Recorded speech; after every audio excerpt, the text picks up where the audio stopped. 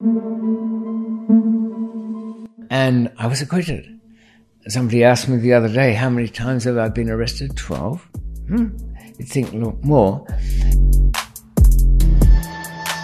He brought in a witness to say that there were 44-gallon drums flopping over with heroin and all of that kind of stuff. I'd never met the guy. We hadn't met each other.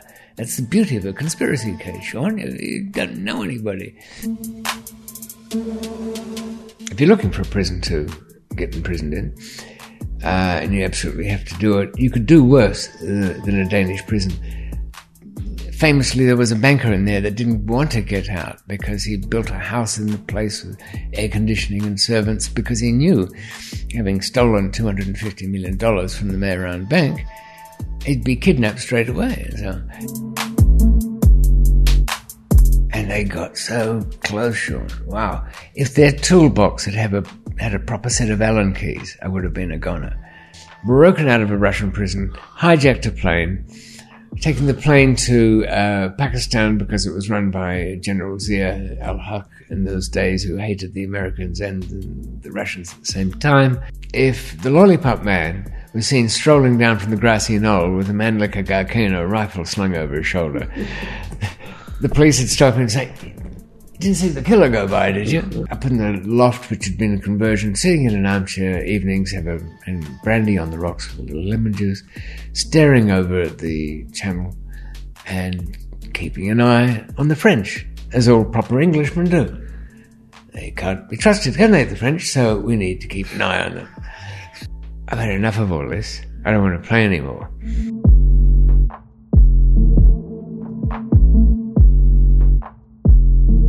I've been over 30-something years in the trade, man and boy, and I'm taking quite a bit of precautions here.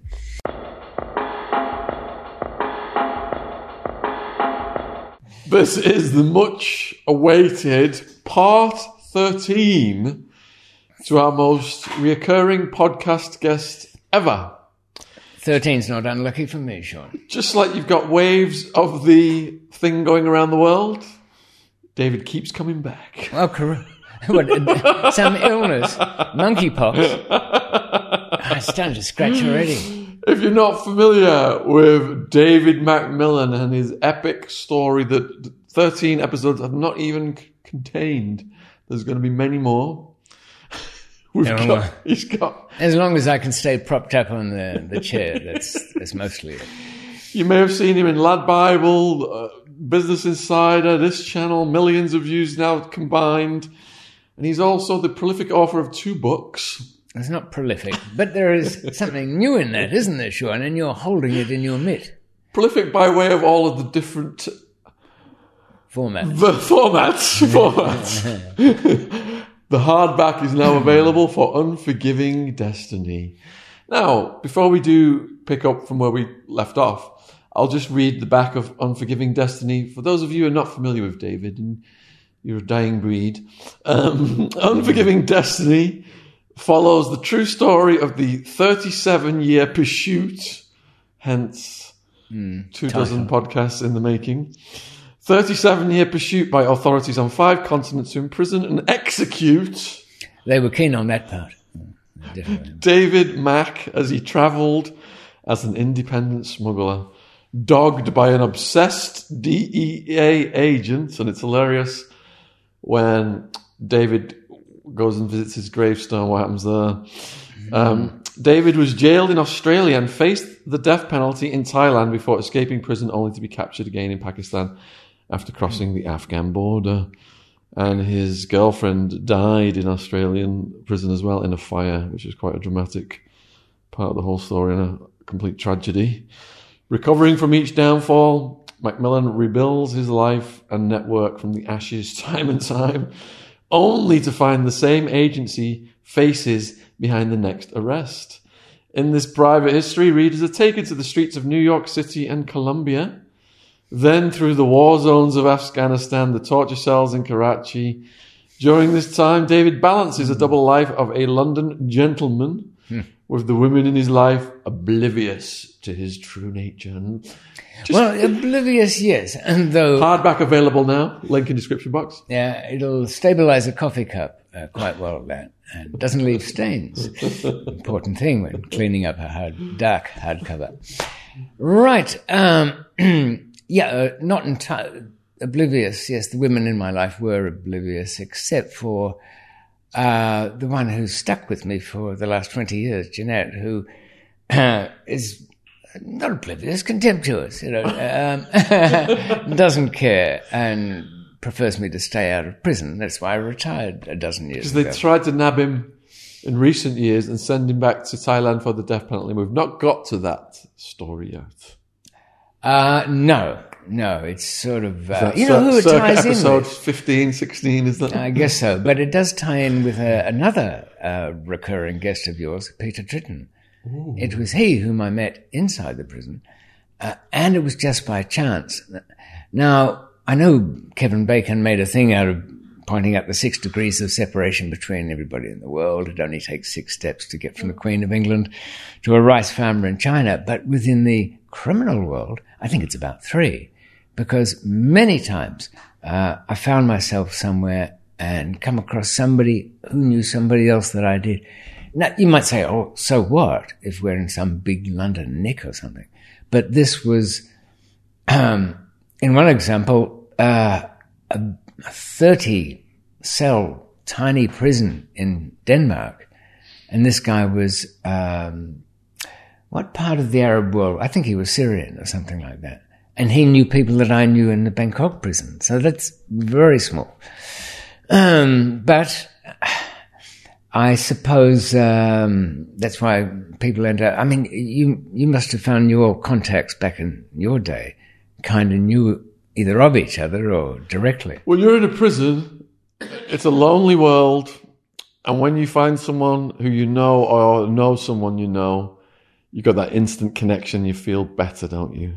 No, it doesn't. And even if you're in a foreign prison and you find a countryman, that can be a good thing. Until, of course, the disappointment is later on you find out the guy's no good. But is that where we left off, Scandinavia? Where we were. Have you got a recap sheet down there? Kind of, but where we are.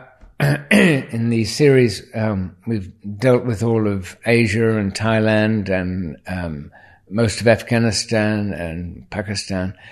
And I'd gone back, you may remember, to Afghanistan, Pakistan, and that turned into a disaster of its own. Lord Nurjan Magsi, sort of. I don't know whether he got me out or made things worse for me, but he did something. And I was acquitted. Somebody asked me the other day, how many times have I been arrested? 12. You'd think more. I don't call an overnighter an arrest. We won't count that one. But only actually convicted 4 times. And acquitted, like about 4 or 5 times acquitted. So... I must be wrongly accused, Sean. Or is that a credit to your system playing abilities? I do like a jury. A judge once stopped the 4 of us in a very long trial because the jury were coming in after lunch before His Honour. So we had this kind of... And I said to the guys, look, we've got this kind of embarrassing silence where the show hasn't started, but the jury are there staring at us or not. We've got to do something. So we started singing. A cappella songs, of course. We didn't have a band. And the Nylons had a big hit at the time with I'm Not That Kind of Guy. And we did pretty well, I think. I was talking to one of the singers the other day, Brendan, who was acquitted after this 6-month trial in Australia. And he ended up as a counsellor in New South Wales, a kind of hippie colony now, kind of middle-class bourgeoisie, all of that. And I thought, really, I'd kind of explain a little more today about some of the people, because what's a story without windbagging on about myself? When's Brendan coming on the podcast? I got to kind of talk him into it. At the moment... Has he watched any of your podcasts? A couple of them. And, Hi, Brendan. Come on. Brendan. Join us. Yeah. Zoom, you know. I mean, what a guy to make us a counselor and psychologist. He was... look, if anybody's ever finds himself witness to a trial, never fear the bizarre defense. We ran for him the full-on CIA dark ops thing, and it played out because and this was the first appearance of Bill Schenkman in my life. He turned up in Australia for the trial, and he was from the DEA, of course, and was tied up with I think he was number 4 in Thailand in the opium trade up there. And so overloaded poor old Brendan's case, he brought in a witness to say that there were 44-gallon drums flopping over with heroin and all of that kind of stuff, which doesn't really flop. But the witnesses were so flaky that one, for example, gave this, and he called himself Miche, just one word. I'd never met the guy. We hadn't met each other. That's the beauty of a conspiracy case, Sean. You don't know anybody. Meet them in court. Miche said that he'd witnessed all these crazy things with warlords in the Golden Triangle. This is back in the late 70s. And the name struck. I mean, who calls himself Miche? And he seemed a little unique, shall we say, in his personality. And Brendan, being like full-on hippie to the extreme, wouldn't call anybody out for doing something unusual. And then I found out what Miche's secret was. So his lawyer was able to say, after listening to the stream of accusations from Miche, Mr. Miche, back at the time, your appearance was somewhat different in those days, was it not? Huh? Well, the colour scheme, shall we say dress, does that ring anything? And of course, then he had to admit he was getting around Southeast Asia as a full-on cross-dressing drag queen. Did that harm Brendan's defence? I don't think it did. And when he was acquitted, he was so shocked. We had to push him out the door before he got arrested. But let's bring things back to date, shall we? All of that's behind me now. One sec, I'm just going to open that window over there. It's going to get... Yes, if we're still filming, Sean's going to... there are fans of his clawing at the window. They've scaled up to the studio. Throw them a rope, why don't you? So, this whole episode in Pakistan was very draining. It took 2 years.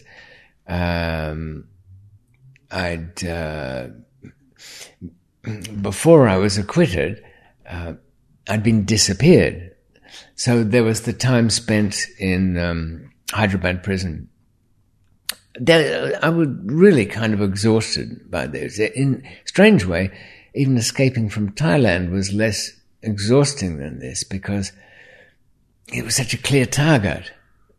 Prison inside it, wall, get outside it. That's all it was. Full of its dangers, but this thing in Pakistan was like, even if you were out, you were never out. What was the difference? Famously, there was a banker in there that didn't want to get out because he built a house in the place with air conditioning and servants because he knew, having stolen $250 million from the Mehran Bank, he'd be kidnapped straight away. So it was safe for him. But I returned to London and did what I had done. I added them up this morning, Sean. 6 times before, rebuilt a new existence. The shabby documentation that had brought me back to London. Oh, I remember it now. It was actually in my own name, David Macmillan. Yeah, a passport. it's I could never bring it out without flinching, you know. You found yourself, finally. Yeah, and it had a lot of 13s in it, the number too. And very grudgingly issued by the some honorary consul in Karachi. They wanted to know why I wasn't at the airport in handcuffs being thrown out, because I'd been bailed out. I was running around Karachi, which was fun. As I say, all behind me, I rented 2 flats. One in Sloane Avenue, and that's Kensington, and another one across the road, which was like a studio apartment. Its virtue was, and the reason I'm mentioning it is because in setting up a life again, the old habits of protecting yourself stay there. So I'd have the one apartment which had 2 or 3 ways out, but the studio across the road I could get to in about 40 seconds, and that had an underground car park. It even had petrol bowsers down there, and made you drive in empty. And very confusing layout, which is great. This flat was... Had you adopted the Colombian system of the caletas? Which is? Secreting yourself into the wall? Oh, yeah. Now I've kind of got a fear of, for another foreign word, oubliette, the French practice of throwing somebody down a tube in a dungeon, wedged in there, and that's it. Forget about it. Click. I can understand how that would work. I knew a builder once who would always construct the living dining room kitchen at odd angles, so it would leave a space in between. You could open up a panel and go into. But I'm glad you reminded me. I must, next renovation I do, I'm going to position myself one. And if you want to read more about Caletas, Son of the Cali Cartel, we've published the book. Check it out. Who's the son? William Rodriguez. Oh, that guy who's been speaking a bit about... But he speaks English quite well, doesn't he? You're thinking of Pablo Escobar's son. We've had him on. Maybe, yes, I probably... This is the son. So the 2 brothers, the main brothers of the cartel, was Miguel and his brother, and they went to the feds, and then the son was running it. So William was running it. So he wrote a book called Son of the Cali Cartel, which we've just published in the English-speaking world. Yeah. Good move to make. Yeah. Always enjoy reading your South American stories. Well, they've got to correct Narcos and Netflix, haven't we? That's true. DEA, good old DEA being the heroes and all. Yeah, there's always another side to things, isn't there? So I have the 2 apartments, and don't get a car. It's never a good thing. All it is a mobile station for your opposition to keep track of your movements. Other people's cars, on the other hand, fine, if you need them.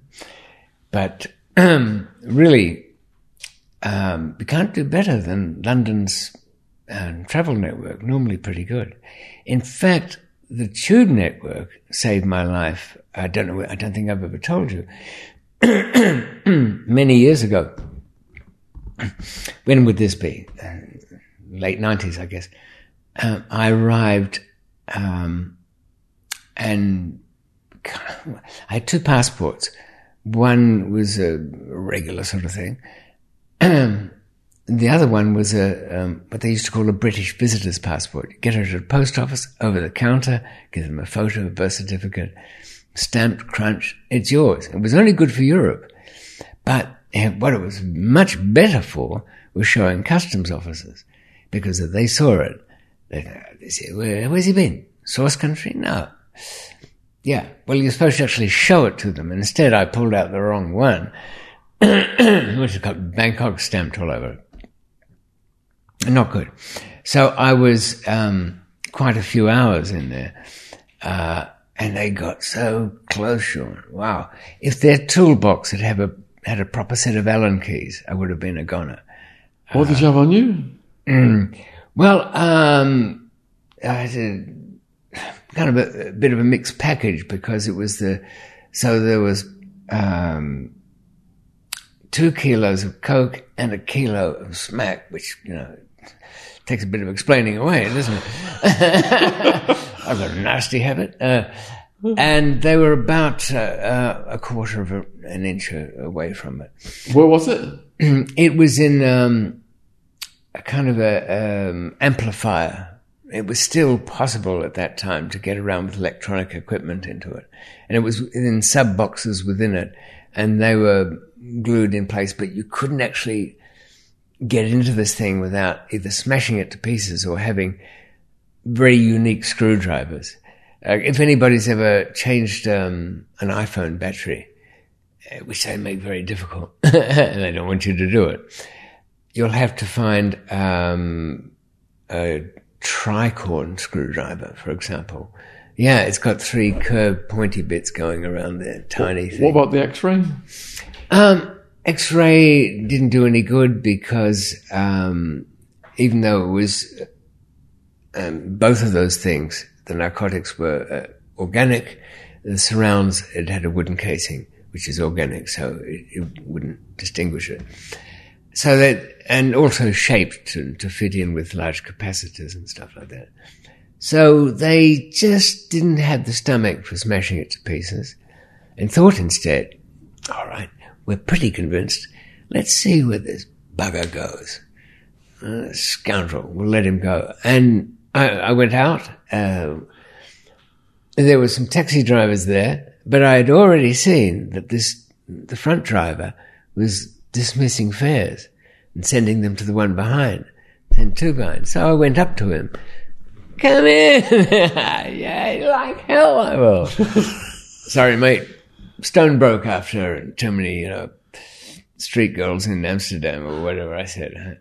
Got out, went onto the underground system, and went to everybody's favorite back in those days, well, I think if they gave it any thought, which was, if you need to lose somebody, the underground is good not only because you can jump on and off in the French Connection style, but you have certain stations that lend themselves to great difficulties. Firstly, there's no cars. They're on foot. They have no advantage, your followers, over you. You go to Bank Station. That has a tunnel going to Monument Station. Now, other than that tunnel, there is no faster way to do it. If they want to, the people behind you, if they want to sort of disappear for a bit and reappear, that means they've got to go to the surface, and they'll be finished then. So I did that, and then went to another one, walked under the Thames at some point. A word of caution here for people following my footsteps. They're very deep-rutted footsteps to follow in general terms, but also just because something's a tunnel doesn't mean it's good. I mean, the Woolwich Tunnel in London.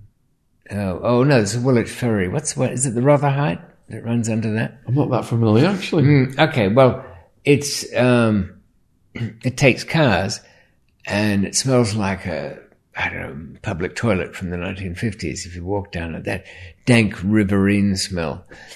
Now, you'd think the tunnel, good, they can't get to the other side of it, but it's not the case. If the tunnel's too long, it negates the whole thing. But anyway, those kind of days were behind me, I said. We're coming up to, after 2001, I've got my new place. I shouldn't be getting into too much trouble, should I? What's your cash position at this point? Well, it's kind of getting, it was good up until before I fell into a deep, dark hole in Pakistan. It was very good. I had a Muse house in Chelsea. I had 2 self-storage lockers around town, all flush with lever arch folders with different currencies inside them. into in the Muse House, a lot of the walls in the stairway up and down had panels in them which you unscrew, and that was sort of my personal banking. And an account with a Spanish bank whose name I'll leave out of the story, that had a goodly amount of money in it. But did you say that was depleted during your incarcerations? No, I did what you shouldn't do. I mean, firstly, if you take a safety deposit box or you've got something buried somewhere, sensibly take it for a decade if you can possibly pay that far in advance, because you're not sending anybody there, because what will happen is what happened to me. You sent somebody? I sent somebody to the storage locker, and they had a good time. Yeah, they had a very good time. Oh.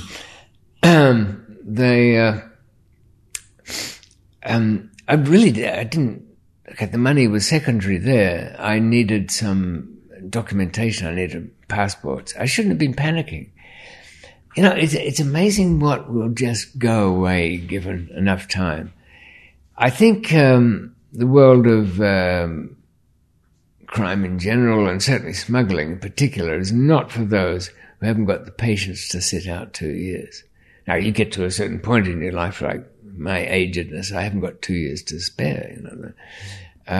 But, you know, panic, and there's no point to hiding something somewhere unless you're prepared to sit it out. But I didn't. So, was I in desperate need to do anything?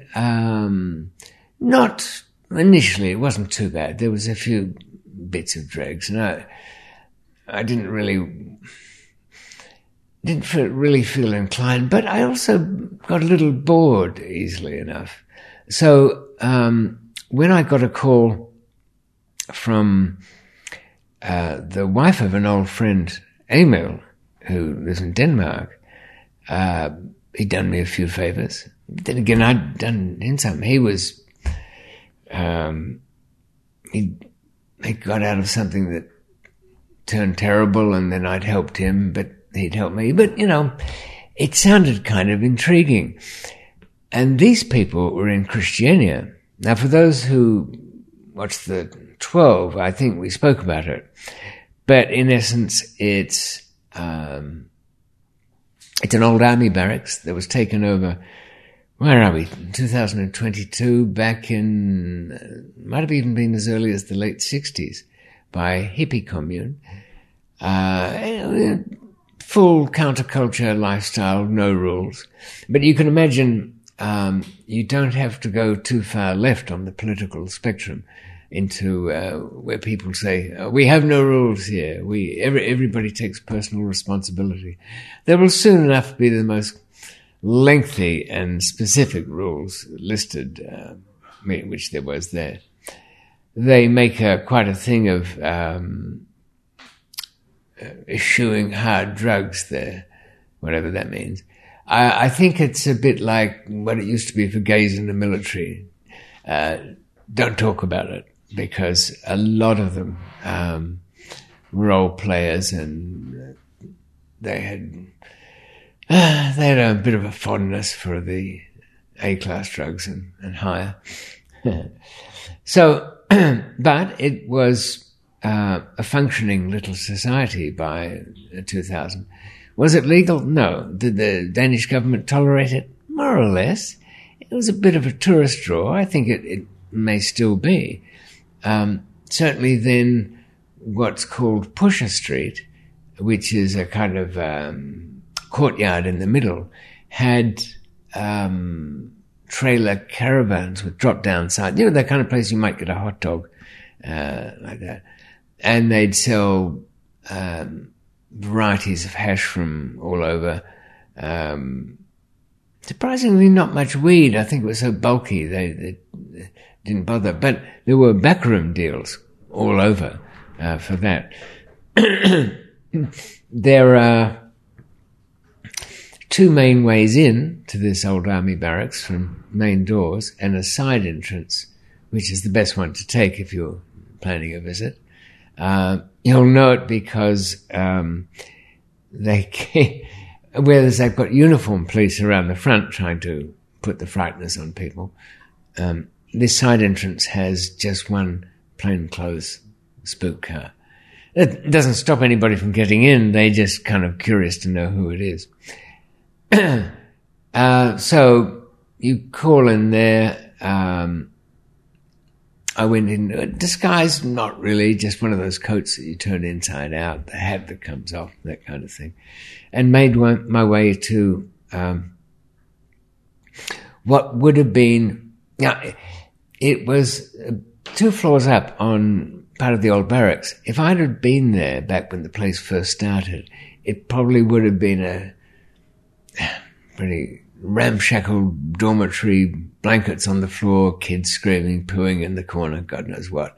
Cooking going on another. But years have gone by, and this sort of Christianian nobility gathering of 3, where I was invited, the place had been renovated slicker than a Thameside warehouse that you might find down in the Docklands in London. All the floors have been polished back, and the furniture in the middle of this large space and shaded windows. I think the furniture was in the large space because they didn't like to talk near walls. They have every country has its own unique fear of listening devices, don't they? And yet every country has people that ignore them. The Hatton Garden safe deposit robbers here, old school players from way back, sat in cars and had a little natter about the whole job. Completely nuts. In America, in the drug community, it was always the Cox cable van. If there was a Cox cable van on your street, that was it. They that were was listening them. to you. Oh, right. And that was one of the cable TV companies. Yes. Oh, okay. Yes. That's true. This was in the 1990s.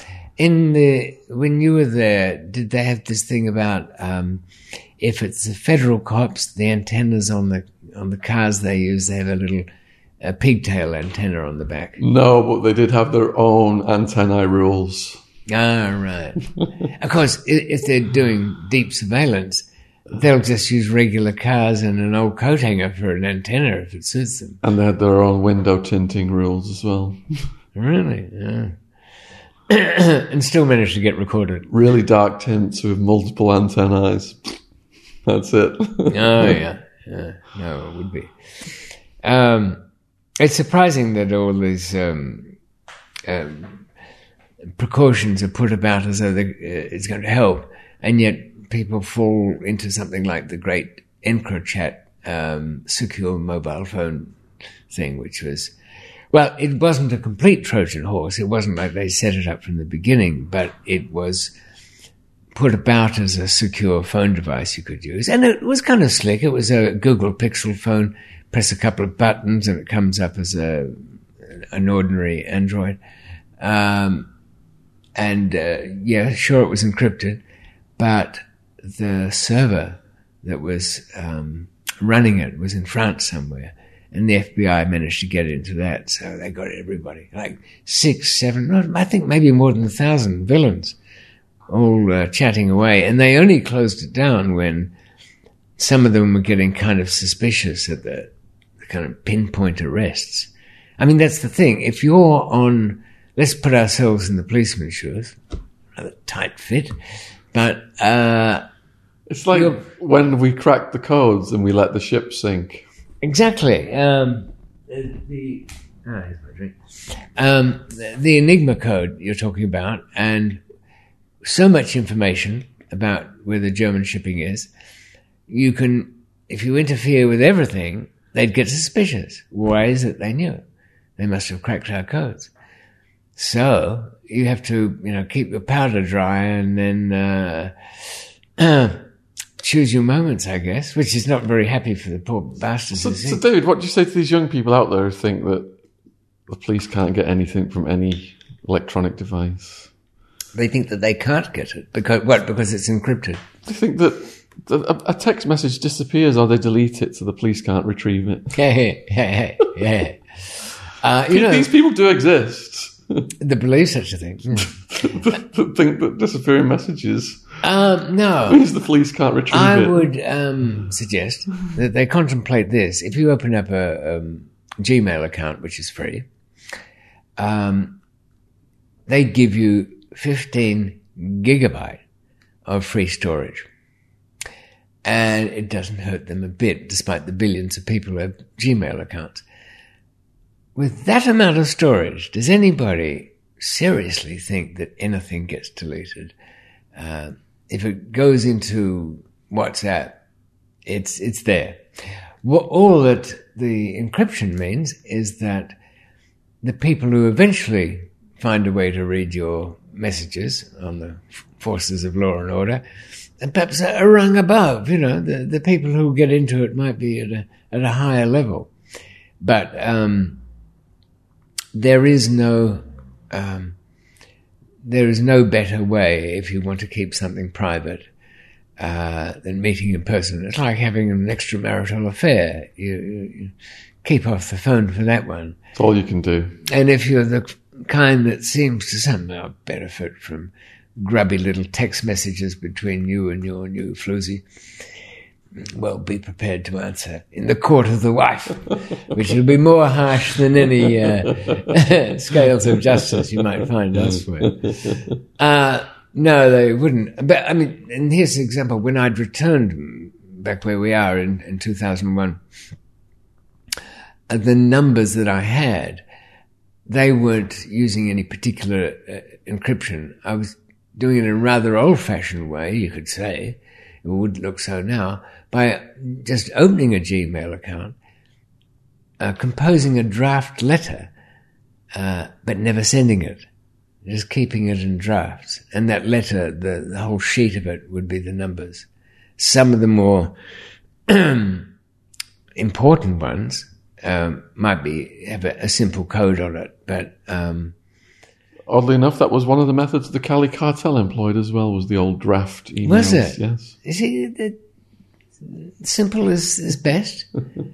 Though I'm guessing that probably didn't come as inspiration from the top down. I'm thinking some of their nerd brigade probably did that one. I was pleased to see an old postbox that I had on the corner of South Kensington Station. It had a phone shop there, and they had a little row of hire-it-yourself postboxes, but nobody used them much. So the one I had, and I guess probably 100 other people had the same key to, was still there. It wasn't the mail that was in there. It was the false panel above the postbox that was held by magnets that you had to pull down with a stronger magnet. But I didn't really trust any of the documentation I had. In fact, it was the first experience I'd had of travelling under my own name. Not to be recommended, Sean, I can tell you. The Swiss stopped me a couple of times, and the Germans. Das ist last papers, all of that. I had, we should keep in mind, an Interpol blue notice. Not a red.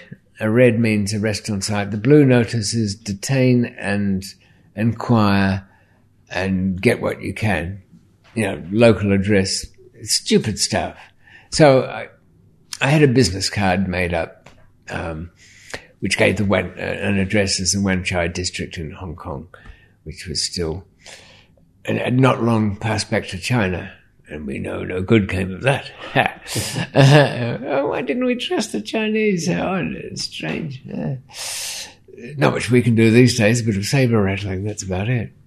That threat of giving 4 million Hong Kongers British passports is an empty one, so China doesn't care. So when I arrived in the renovated digs in Christiania, I was appraised of Emil's situation, and he was in prison. And it's very easy to get into a Danish prison. It's quite a struggle to get out of one until you're convicted. Once you say, sorry, I did it, all's forgiven. They more or less, even if planning on giving you some time, it's open prison, and they want you to go out every day and work. It's not like there's a real hardship. But if you're not admitting to your sinfulness, it's solitary confinement. So nobody could see Emil. I mean, yes, if you wanted to visit somebody who was being held in custody, was it visited at the jail? No. They had to go into the police station and you had to get permission from the cops to sit in the policeman's office and have a little natter, and you weren't allowed to talk about the case. So they'd tune in every so often and, no, maybe that, not that. So you had to talk in a very roundabout way for things. So there wasn't much information for Emil's his problems, except that this was the deal. It was 12 tons of hash from near where my old friends were in Baluchistan, but it came from further north and across the Afghan border, going by, well, of course, ship. And as soon as the guy, Per Mons, was the Danish guy who was in kind of charge of transportation. They do like their little sections there within that Scandinavian crook world.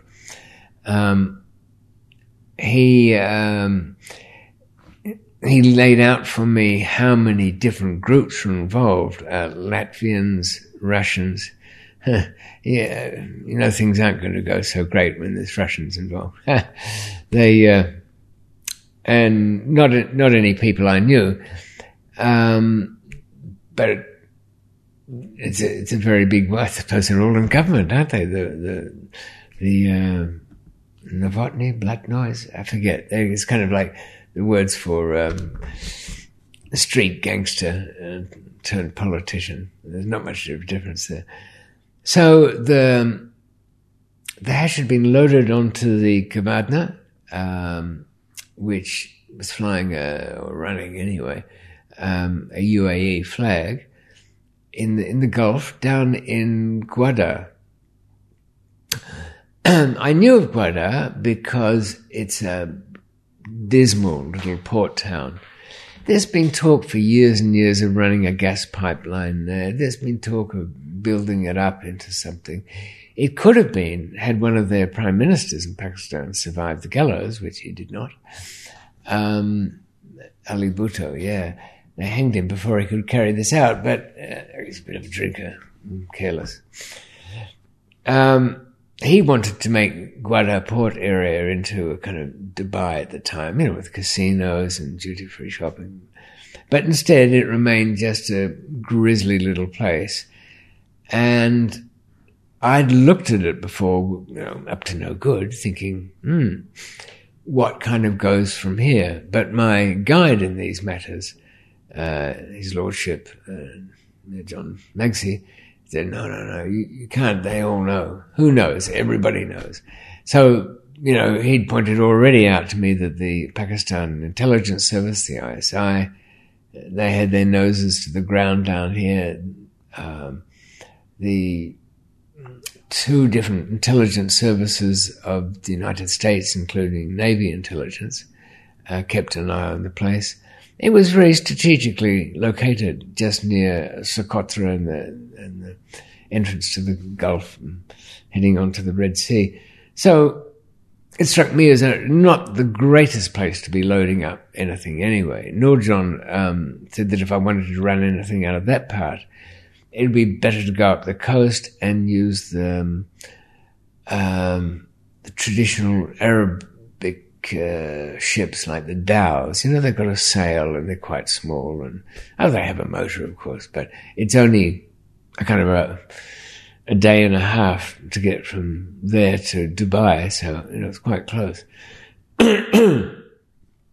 Yeah, I mean, in a very blatant kind of bit of business, having your own boat there. Karachi Port was not so far away. They're open for business 24/7. If you wanted to have 12 tons of hash through there, I'm sure nobody would get too upset about it. They'd want you to pay them the courtesy of actually packing it in something that made it didn't reek to high heaven and rattle around in the... Watch our podcast with Chet Sandhu if you want to see what happens in Karachi. Yeah, he had. What was that hotel? Do you remember the name of that hotel? Was it the Avari? No. When we wake up in the morning, we get out of bed and we start our day with Koro Snacks. Koro is a healthy snacks brand focusing on bringing additive-free, natural ingredients to their customers with fair prices in bulk packaging. They have everything from nut butters to free from baking ingredients to cooking essentials and, of course, the snacks. And the energy balls are delicious. They're my favourite, the salted pistachio.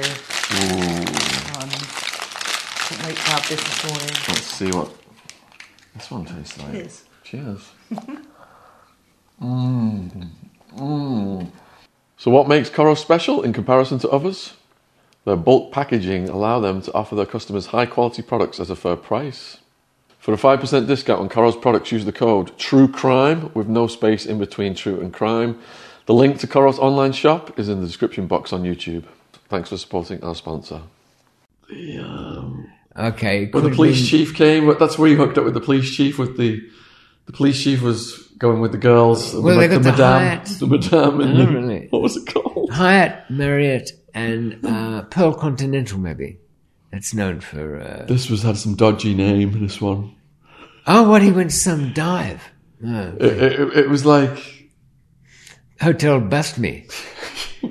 Well, the police chief went there to go with the working girls. Women. Oh, right. And that's how Chet got the protection of the police chief. That's how he met him. And when Chet got pulled over by the military or something, he had the police chief's card and he gave him. And that's how he got out of trouble. Oh, right. Yeah. Well, he did well just the card. Usually it's card and 500 rupees wrapped around it would help. Self-made, dues paid. Chet Sandhu's book out now. Is that a new one? That's not his We've first just one. published it for him. Oh, did you? You write it for him too? Sorry, Chet, no, I'm sure it's all his own words, somewhat edited. Yeah. Yeah, so that was all bad enough. But what about the Kavadna, the little fearless ship? Where did that come from? The Latvians came up with it, and it was the Russians had actually supplied it. Yeah. So, how can I help? Was what I was saying. Well, I knew as much that in a Danish court there was not an awful lot of help you could do there, but everybody wanted to know why they'd lost 12 tons of hash unreasonably. Well, I think this would translate as we put money into it.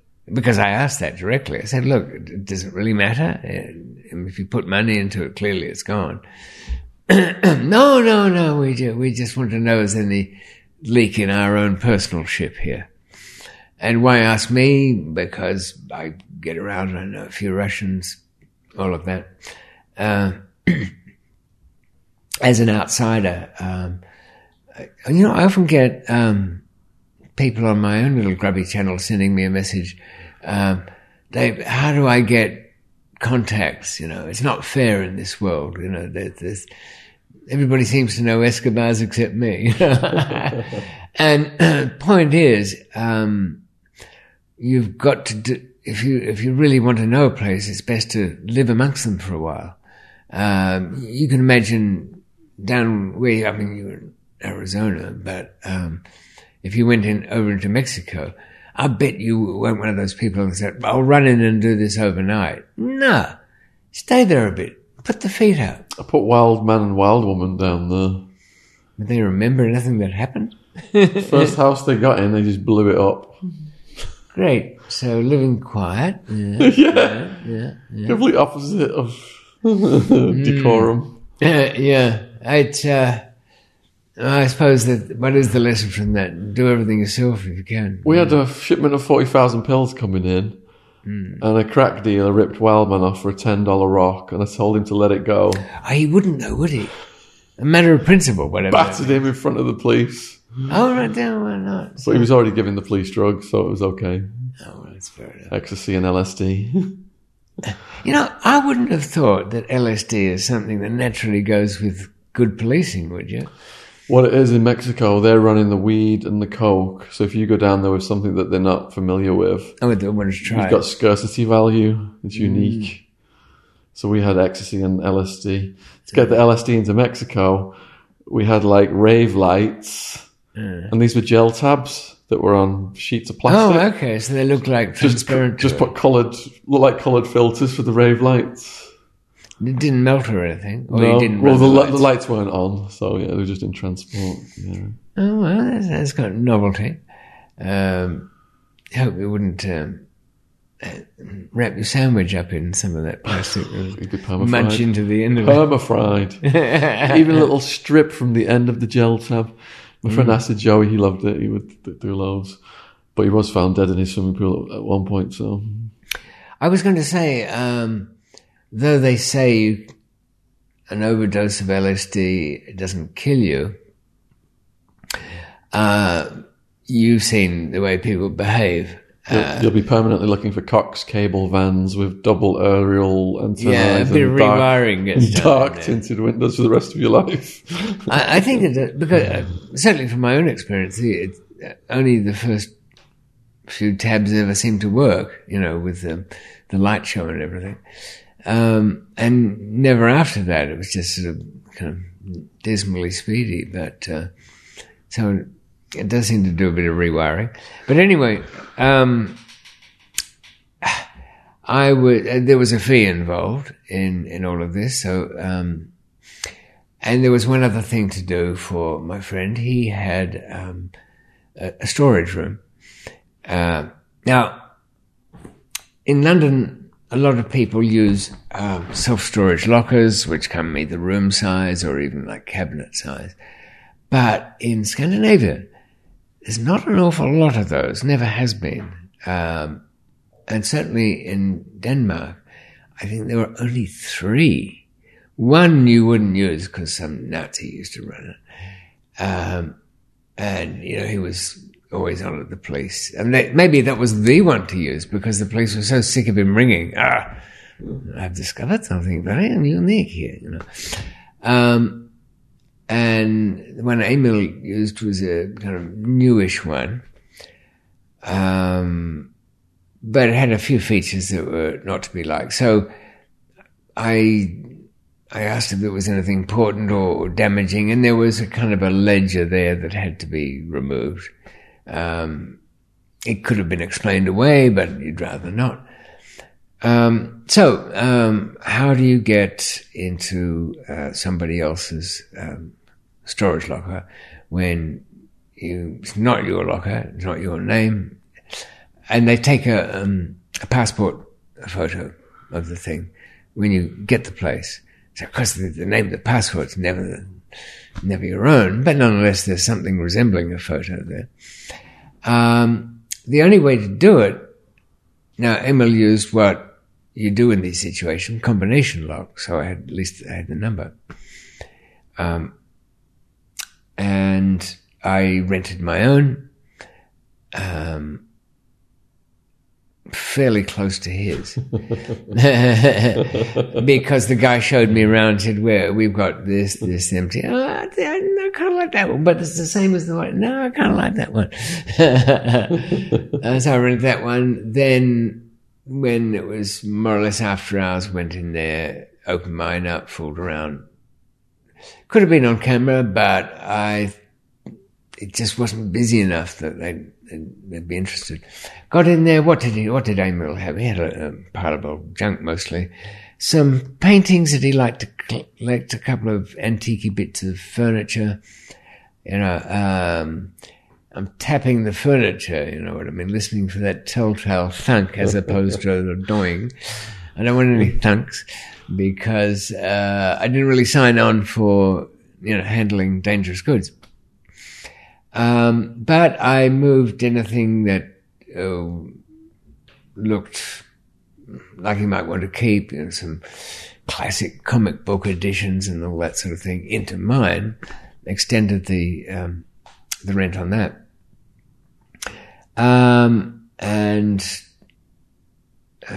So there was nothing that seemed to me of danger. Oh, yeah, there was one thing that I had to dig out. There was a camera with an SD card in it. And so I took that because somebody had mentioned something about pictures were taken. And the rest, the comic books and the paintings, I left in their cardboard boxes and put them in there. So that was out of the way. Looked on the SD card and there were some pictures of the Gondwana, the ship. Now, when you look at a picture on your laptop of a picture file, you've got all sorts of adjustment things that are right at your side. So I was kind of fiddling around with the saturation and the hue and everything to look at the background of this port where it was. It was some place, Klaipeda. It's near Kaliningrad. That's that bit of Russia that sticks out into the Baltic Seas and whatnot. And what was odd about the picture of the ship was only that the paintwork was a bit fresh. So I thought, it's just an artifact of how I'm viewing it on there. I can't see them bothering to change the paintwork on it. But when I adjusted up really increased the saturation, where the name of the ship was, the K was overwritten on something. And I could only just make out ANTO something or other, jumble. So I went to, I ended up, about a week before I was going back to London, went to Moscow, met a couple of my old pals. I guess they were old pals. I mean, they were from the Pakistan era, and had been sent back to Russia, initially to prisons. Now, these were the bunch of guys I told you about who'd broken out of a Russian prison, hijacked a plane, taken the plane to Pakistan because it was run by General Zia al-Haq in those days, who hated the Americans and the Russians at the same time, thought they'd be safe in doing so. I mean, they were not. This sounds like they're going to be really sophisticated guys, but they weren't. They just knew plane gets in the air, get out of town. So they'd spent about 10 years there in fairly ruthless circumstances. Surprised they're still alive at this point of the story. Well, didn't they get the bones broken and tortured at one point? In Pakistan, yeah. Not really bones broken, but they certainly got beaten a lot, and they ended up sewing their lips together to avoid the force feeding from hunger strikes and all of that. But these guys are still going. I Maybe was limping a bit and stuff. keeping track of them through Tatiana, the girl who was not just translator, but she was over in the Pakistan prison as well. She'd been sent by her Nigerian boyfriend that she'd met in Moscow or down in Krasnodar. Flashbacks now. What was the name of the boss? Andreas. I was going to say Andreas. Yeah, he was really the toughest of the bunch. But anyway, one of them had some connections with. He knew where to find them anyway. The ones who worked out of the Black Sea and all around there, smuggling cigarettes about. And it was true enough that this boat had a history as the Antonis before it was the Gondwana. And so the reason that it was explained away to the Danish backers, and there was one English-Pakistani guy involved in this as a bargain, was that it was red hot as the Antonis. It had been busted taking cigarettes about a couple of times and seized, then stolen out of where it was seized from. And hence the phony name change. But Basha, whom I contacted in Dubai, had a look at the registry and said that the fees hadn't been paid lately or ever, and it's still owed for some refueling or something. So really every flagging, attention-making thing possible had been connected with this boat. Mm-hmm. Plus, the Latvian guys had a pretty cavalier attitude to how they used the telephones. So it wasn't really a matter of who, where the leak was or what. It was a matter of which agency you're trying to keep out of it. That boat got loaded up seemingly with everybody's knowledge down in Quetta. Now, the thing about those little port towns, if you're going to pay anybody off to do anything, you pay small, last minute, and local. You don't go in there. I mean, this is so obvious, but you don't go in there a month early and say, well, gosh, I'm going to get myself some hashish. And, it's only, whatever you're calling the stuff, I don't know, oil, sand, exporting some sand, it doesn't matter. The only person that you're slinging a bit of money is the port inspector on the day, and the if there is one, a port's pilot, the guys who go out with the tugs if they have to lead them into the dock, which doesn't really happen too well there. So it not only doesn't cost you that much, because it's last minute before you're leaving, there's none of those loose lips that do know exactly what, particularly. But but here's another thing, children out there, worth knowing. If we've got crooked Russians and their cigarettes involved, Latvians who are careless, a British Pakistani who says he's arranged this and arranged that and paid for this and that, almost none of the people involved have paid what they should have paid for the services or the ship or the goods or anything. They've trousered at least half, if not more, of the money, told a story about the rest, and not only that, enough noise about outsiders and foreigners and whatnot had been made down in the port that, what would you call them? They're signalers, they're land-based pickets, the stringers who feed information back to the American Navy intelligence people. I don't think they even know who they're feeding it to. It doesn't really matter. They get a little drink out of it. Everybody, every agency worth anything was all over it. At first, the Americans thought that, is this some explosives-laden ship heading towards the Gulf to ram them? And it was not long after the USS Cole had been steamed into by some, were they Zodiacs? I know they were small craft anyway, loaded with explosives in a kind of kamikaze by boat operation.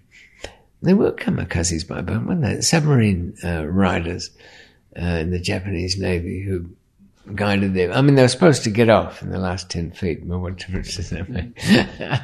Not much. So it was not really... and the thing, when the boat they let it get as far as go through Dubai and then pass into the Mediterranean and up. But by the time it came out of the Mediterranean, it was a matter of drawing straws as to which agencies were going to get it. The ones who put in a bit of work, I think the French were in, but they got out. The British didn't care. They only had one of their nationals to concern them with. They could arrest him any old time. So the Danes, well, you could say all of Scandinavia won because the Swedes got involved as well. They intercepted it there, And then all the players were very sad. Nobody was arrested. No one was arrested immediately.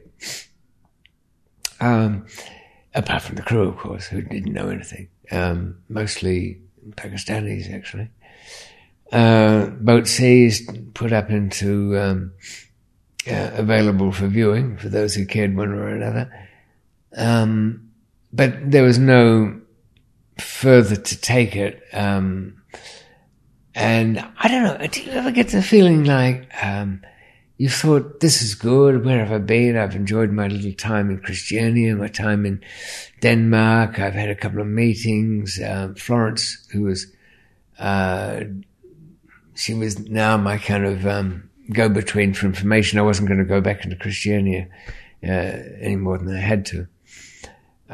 If you're kind of regularly going in there and staying at hotels, it's no good. I'd met her a couple of times and didn't have any sense that there was anything around me. A good spot was it's a very old National Theatre in a big square in Copenhagen. It means anybody who's following you has got to walk over a big open pathway.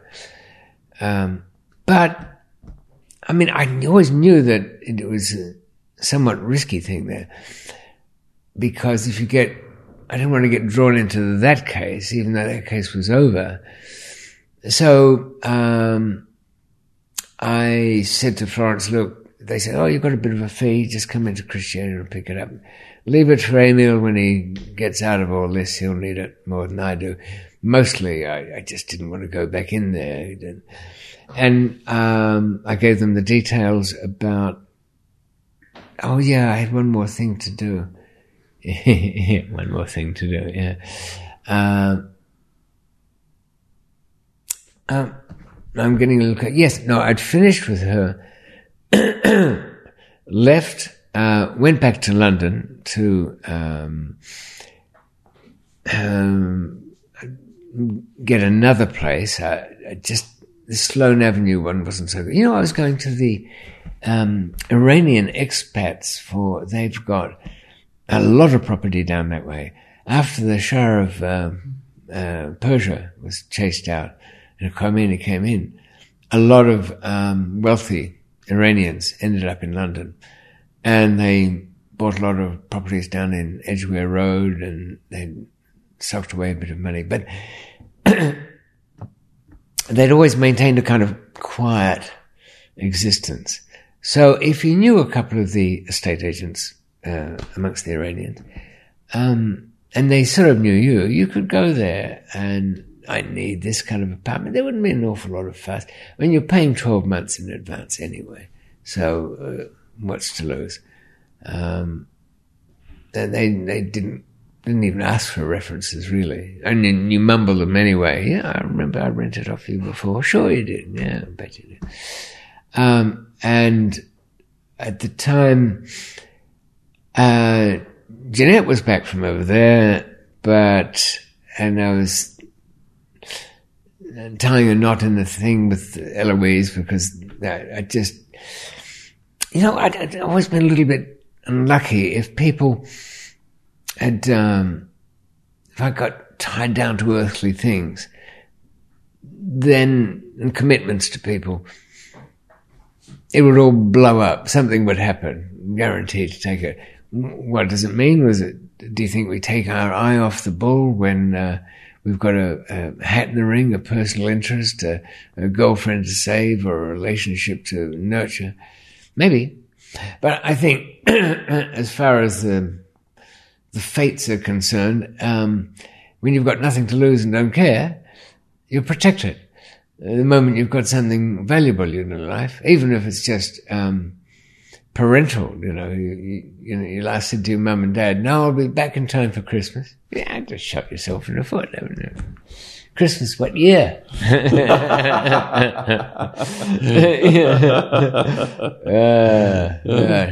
Now, but I was getting, this is, I've been over 30-something years in the trade, man and boy, and I'm taking quite a bit of precautions here.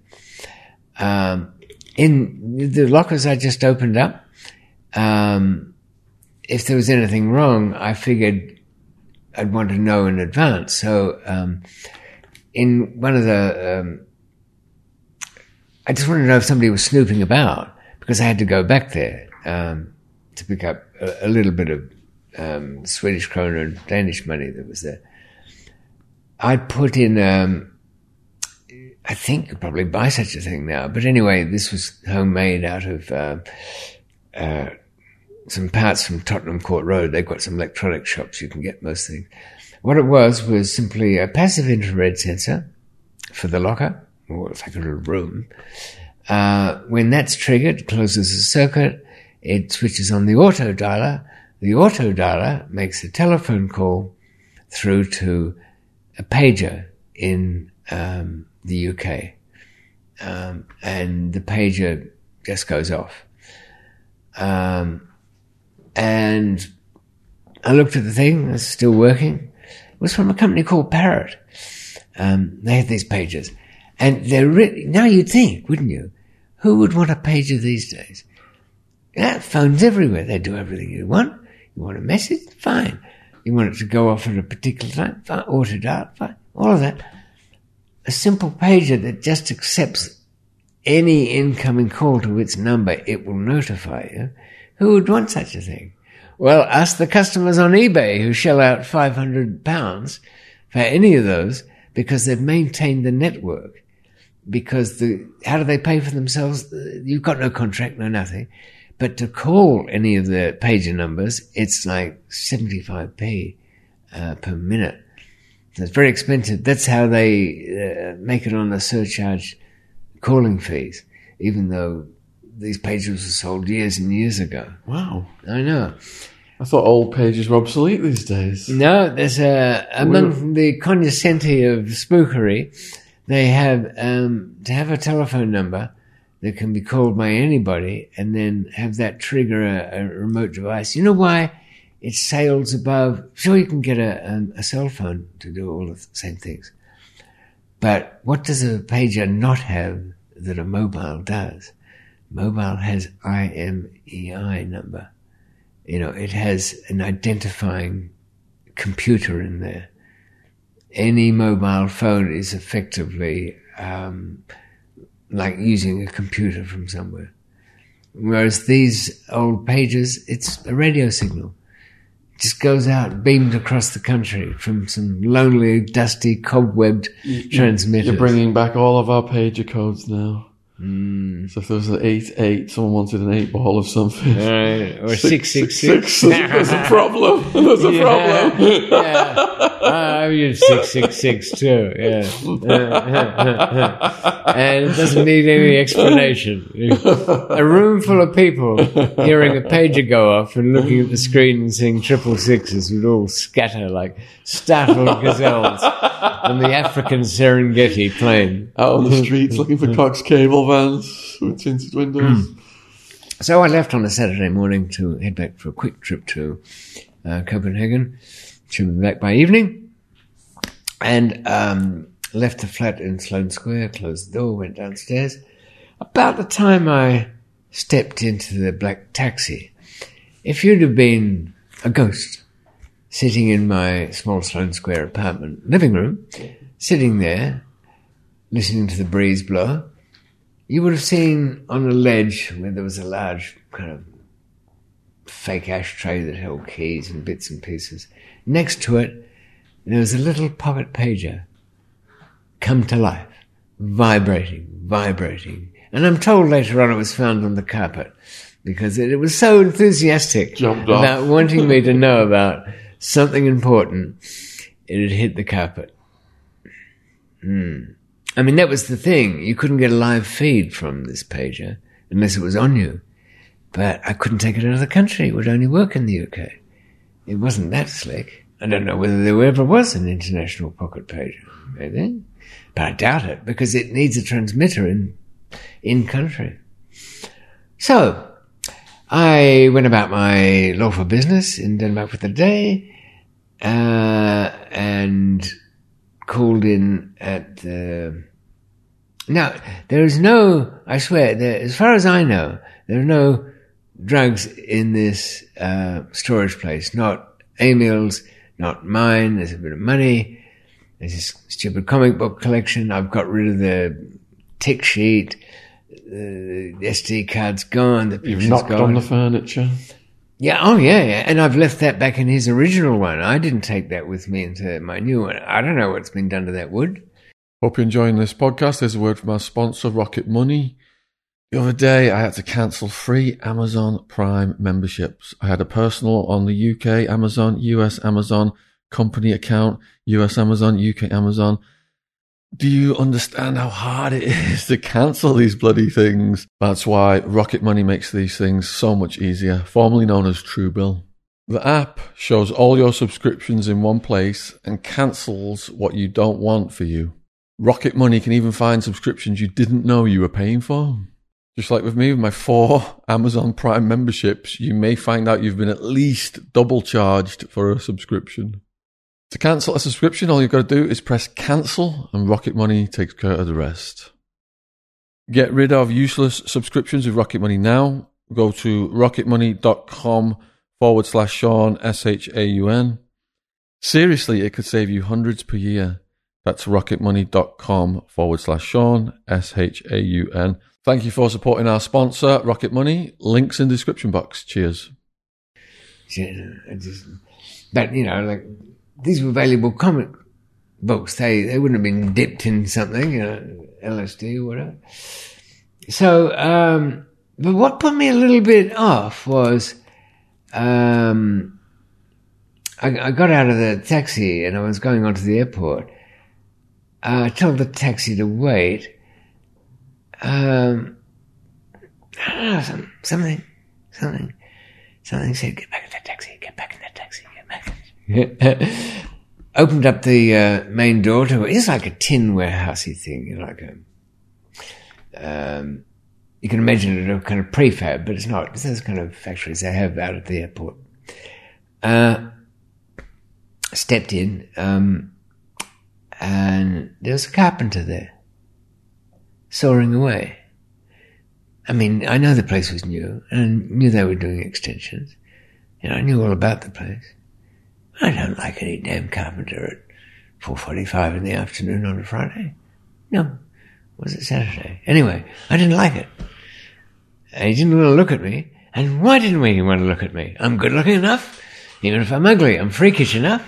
I want to be looked at by a carpenter who's busy sawing. You know, looked up briefly, but went back to his work like, okay, that's bad enough. So what do I do now, Sean? I speed back to the taxi?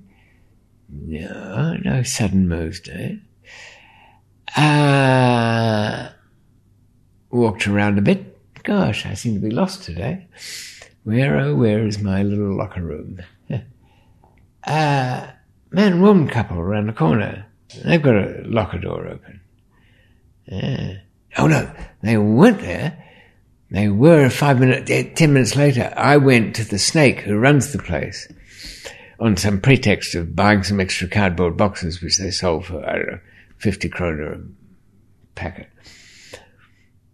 Oh yeah, how are you? Good. I'm just arrived in town. I'm reversing everything. Don't know why. Just trying to throw out a reverse story to see, you know, whether he's going, that's not right. They told me you were just leaving, you know. But he's a bit nervous. Yeah. He says, okay, very good. I guess you're off to your room now. Yeah, I don't think I am. Not quite. I think I might have left something in the taxi out there. Oh, definitely I do. Sell me a couple of those fine boxes of yours. Oh, you can have them. Oh, you want your 50 kroner? No change today. Keep them. Okay. You're a pal. So I backed around the other side, and now there's a man and a woman talking too loudly at the door of another thing open. So I make it my business to pass by with a courteous nod. Yeah, they got the door open. There's nothing in there. And they've realized that by the time they get there, I'll look in and realize there's nothing there. So they create another fatal mistake by saying what to each other? She says to him, Well, of course, none of my things are here just yet, but I'll be bringing them over. I really felt like turning to her and saying, if you'd said it in Danish, I might have swallowed it. So, how am I going to get out? I don't know what's getting me, but I don't want to have to answer this question to the Danish plot. And the carpenter's got a fucking carpenter's assistant by the time I get back in there. Sort of bronzing up just about, getting ready for a fight. So I'm at the doorway and talking to the taxi driver who's half asleep down there. Can't hear a word I'm saying. Now bring them in here. But I kind of... Do I have to go... Oh, I'll give you a hand there. I don't get out the door. They're all over me like a rash. Oh. Yeah. You know what I'm thinking? I don't know what's going on exactly. But no doubt, in time I'll find out. I just thought, there's 2 more apartments gone. There's the fresh batch of documents gone. There's, what have I got in my bag here? 33,000. No, that's gone. Gone.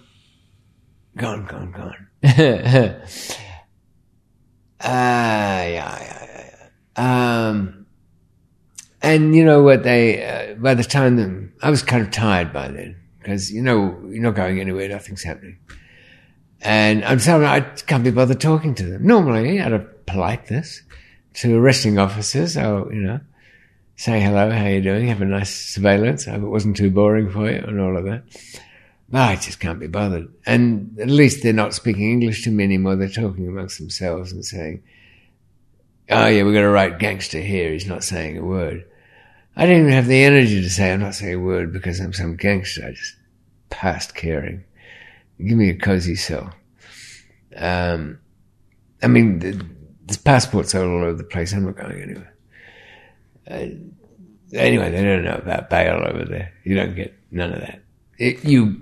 There is such a thing after 3 months, and 3 months in isolation, because as I mentioned, at the top of the hour, the top of the program, but didn't put anybody off who until your case is over with. That's all you're held. But I'll cut to the chase here a little bit, and found out that my lawyer eventually got in. Henrik, oh yeah. I'll think of his second name. A good one. I think he's still in the game after all these years. Hello, Henrik. Hope you watch this. Get in touch. Yeah, Henrik. He's your man if you're ever over there. Look for Henrik. You should read this, Henrik. I recommend it. He's not actually... He might be mentioned in there. Unforgiving Destiny. But... So he's allowed to see me. He can't give me the court papers. I'm not allowed to have them. That's how spooky it is, yeah. Bear in mind, the prison you go to where they have all this isolation stuff is the very old-fashioned prison. And you can tell what their attitude was, because if you try and break up the monotony by going to church on Sunday, they have individual pews where you can't talk to the prisoner next to you. And that was because in their old days, prisoners did their time alone. You never mixed. You never mixed with another prisoner. They thought if you mixed with other criminals, you'd only fatten your address book and come out worse. Well, it's never happened, has it, Sean? No? Never happened. And church has never been used to pass contraband and to get drama and gossip from the other areas of the prison. So, I eventually find out that I'm charged with some cocaine that was in Emil's stuff. Where was it? In furniture that you found. No, I can't get Nick with that. They're still in his. I was duly suspicious. Mind you, I wouldn't put it past the Danes. They did ask about it. The cardboard boxes that he had all his comic books in, the value wasn't might have been the rare comic book first editions, but the boxes. I wondered why they were waxed. You know those ones you get and they've got kind of waxy outside? And you think, oh yeah, it's because in case it's for fruit and in case it leaks and all of that. Couldn't he have communicated this to you? Well, it would have been nice. Yeah. But he probably was obeying the rule that I should have been obeying with others and not tell them where the stash is, because all they do is party all night with it, spend your money and sell your passports to somebody else. I mean, the amount of times I've had people say, "Oh, I didn't see any passports that day." No, they were missing, especially the German one and the Irish one. Well, the Irish one you never saw because it was missing. Yeah. Anyway, am I going to plead not guilty? I don't know what to plead guilty to. So Henrik says,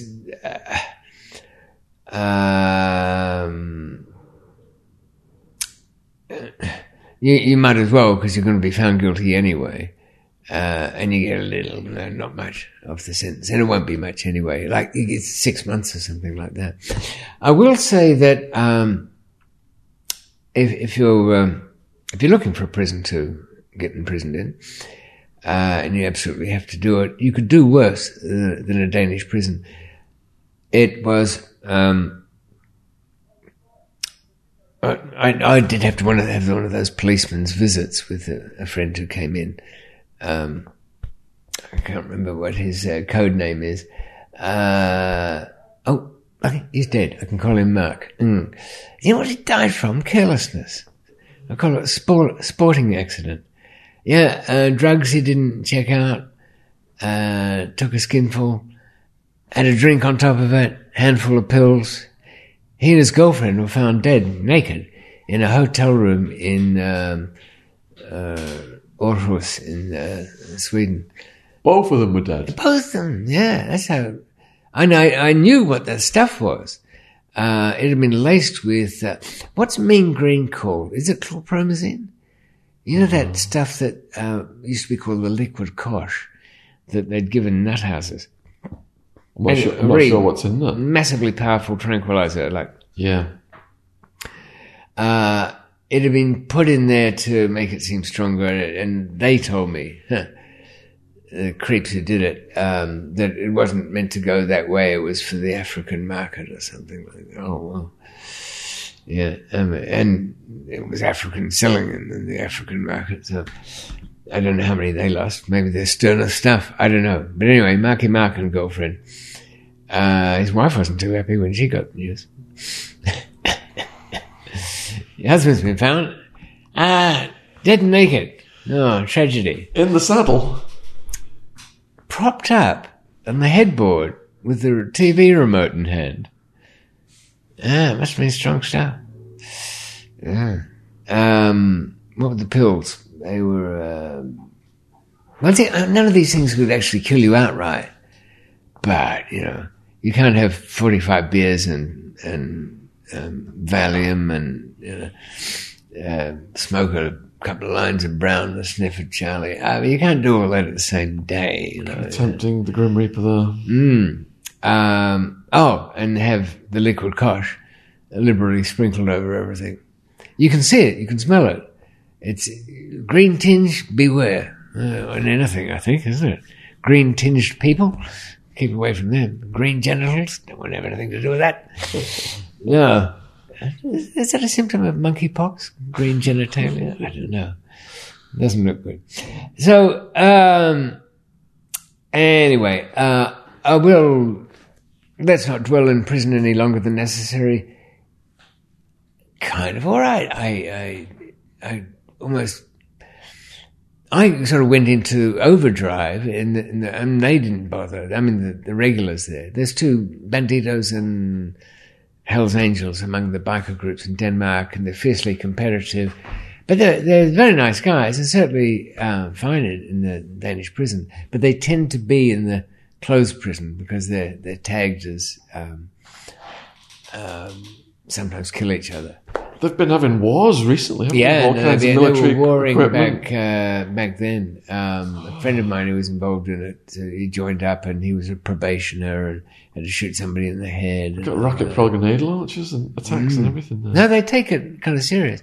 Odd thing is, it's a small country, 6 million people. And you get that with smaller places. When they adopt something that seems to have a code and a uniform and a way of doing things. They do it a bit more serious than, say, the American Hells Angels, who'd be kind of a bit relaxed and, well, in their own way. R.I.P. Sonny Barger? Yeah. Oh, yeah. That goes back, doesn't it? God. Mind you, people who take speed as a drug are likely to be a bit stressed out, aren't they? Yeah. Gutter drugs, as we used to call them. Anyway, I had, within a few months, an office in the place of my employer, which was in the electrical warehouse within the prison. Nice comfy office chair, a little laptop. We'd built with a South African guy that I'd met in there, Afrikaner. He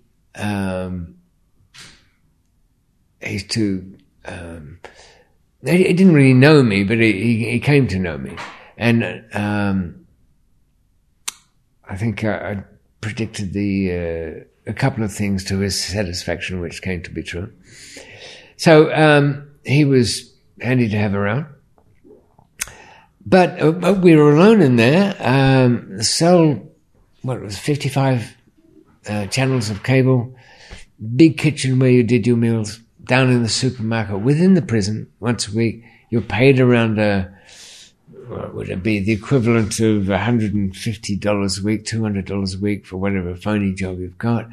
So you can do your shopping, buy your raw ingredients, use the kitchen. They don't want you to be a complete outcast to society by the time they throw you back out there. You've got to know how to run a little household and do your shopping and all of that. Why is it not done here? Because their recidivism rate is quite low. They don't have people coming back all the time, except, dedicated crooks. And there is a reason too. They have, you can remember there was an old law in the UK, I think it's gone now, consorting with known criminals. It was like points on a driving license. If you had, I think, 3 or 4 convictions for that, and this known criminal might be your cousin, or in some cases your wife, then you got 6 months in jail for it. But these are criminals that have been previously prosecuted and released. Yeah. You're not allowed to consult with them after they're released. If you've got a record, you're not, one of the terms of your release is that you're not to consult with known criminals. And I think it's so broad that anybody can be convicted of being consorting with known criminals. So, especially if someone didn't declare they were a known criminal. And it's worse. There's a thing of if you get reported for being involved in incidents unspecified, more than a certain amount of time, off to jail you go. So, the prisons are good, and they don't have the problems within them. They've got a prisoners' union. Some of your weekly wage goes into paying a little fund within the prisoners' union, so that when you go on strike, yes, you can. If your union leader, who's elected, decides that this is intolerable, the quality of the movies on the in-house video is not to be put up with any longer, and you all go out on strike, you get paid from the strike fund. Wow. I mean, can you imagine in a British prison them allowing them to have elected officials within the prisoner group having their own accounts to wage a campaign against the authority? We don't even have the right to vote here, do we? No, that was argued over pointlessly. And I never understood that one because you'd think anyway, who cares? Yeah. But secondly, if you're imprisoned by a law that you don't agree with, surely you should have the right to elect the representation that represents you.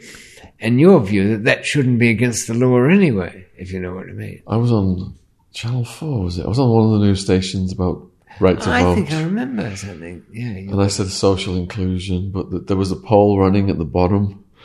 Like 90+% of the public don't give them the right to vote. Ah, right. Yeah, I know, isn't it trivial? As if voting, even we or anybody, the voting population have got no control over who gets in anyway. It's an illusion of choice. Howard's in. I mean, at the moment we've even got this idiotic contest for who'll be Prime Minister being voted on by the populace? No. By a little accidental club of Tory party members. So, and what's it, 130,000 odd people or something?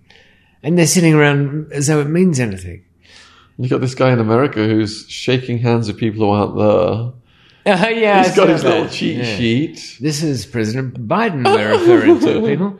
They don't like him going off script, do they? Likely to say anything. Who's really in control? Think about that.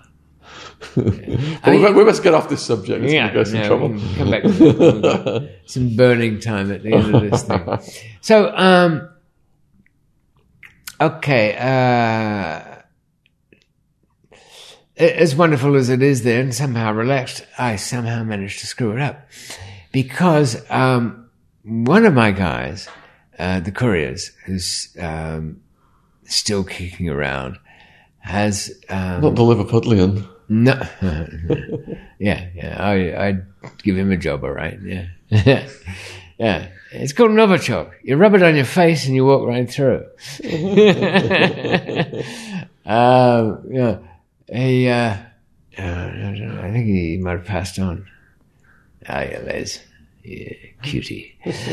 No, this was, we'll call him the Lollipop Man, because if it was end of the school day for the kids, you'd see a guy standing there at the pedestrian crossing.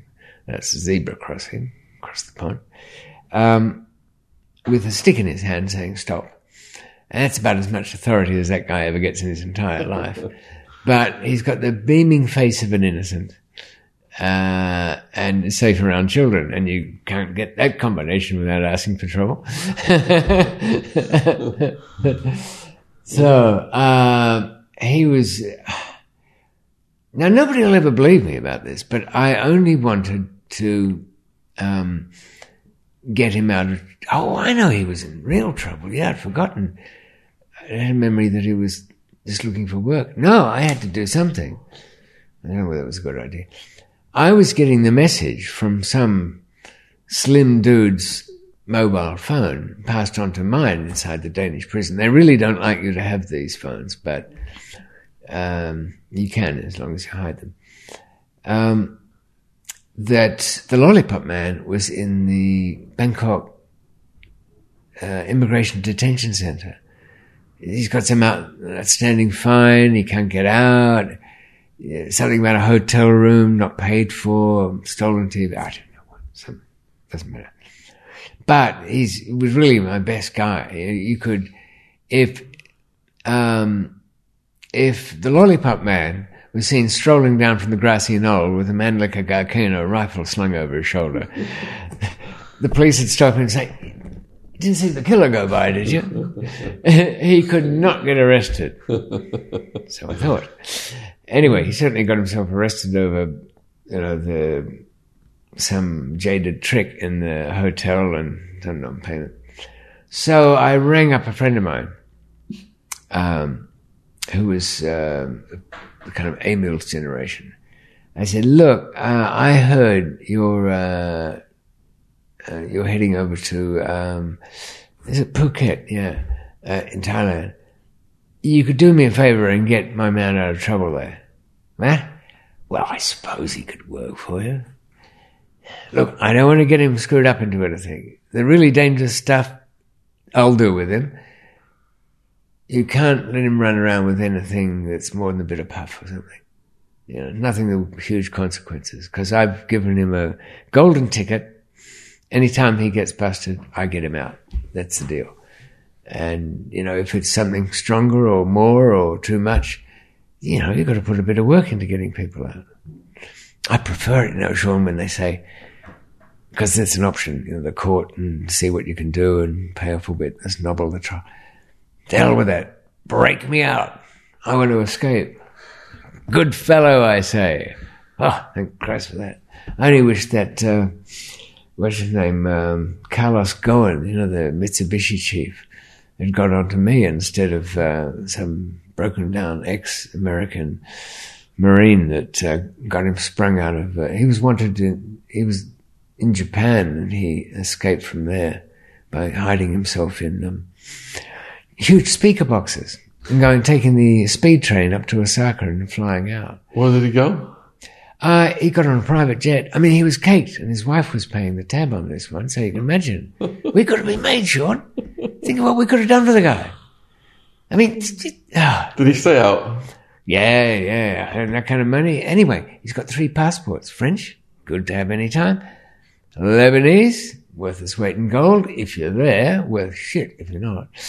And I forget what the other one is. Brazilian, yeah. Anyway, so it was a private jet took him out from Osaka. And I think it stopped in Istanbul or Ankara, yeah. Refueled and went on to Beirut. I even went on television and said, look, I was getting railroaded in Japan, and it's true, 99% conviction rate there. But there is a trail of people in jail behind all of this. The pilot got 2 years, and because he worked for a Turkish airline, and well, nobody was exactly keeping it quiet. But in this case, going back to the Lollipop Man, I didn't want such an operation to have to be mounted in his case. So I said, look, if he wants the work, okay, do it. But as I say, low level, something we're not looking at more than 12 months max. Yeah, fine, done. Is an echo on this phone?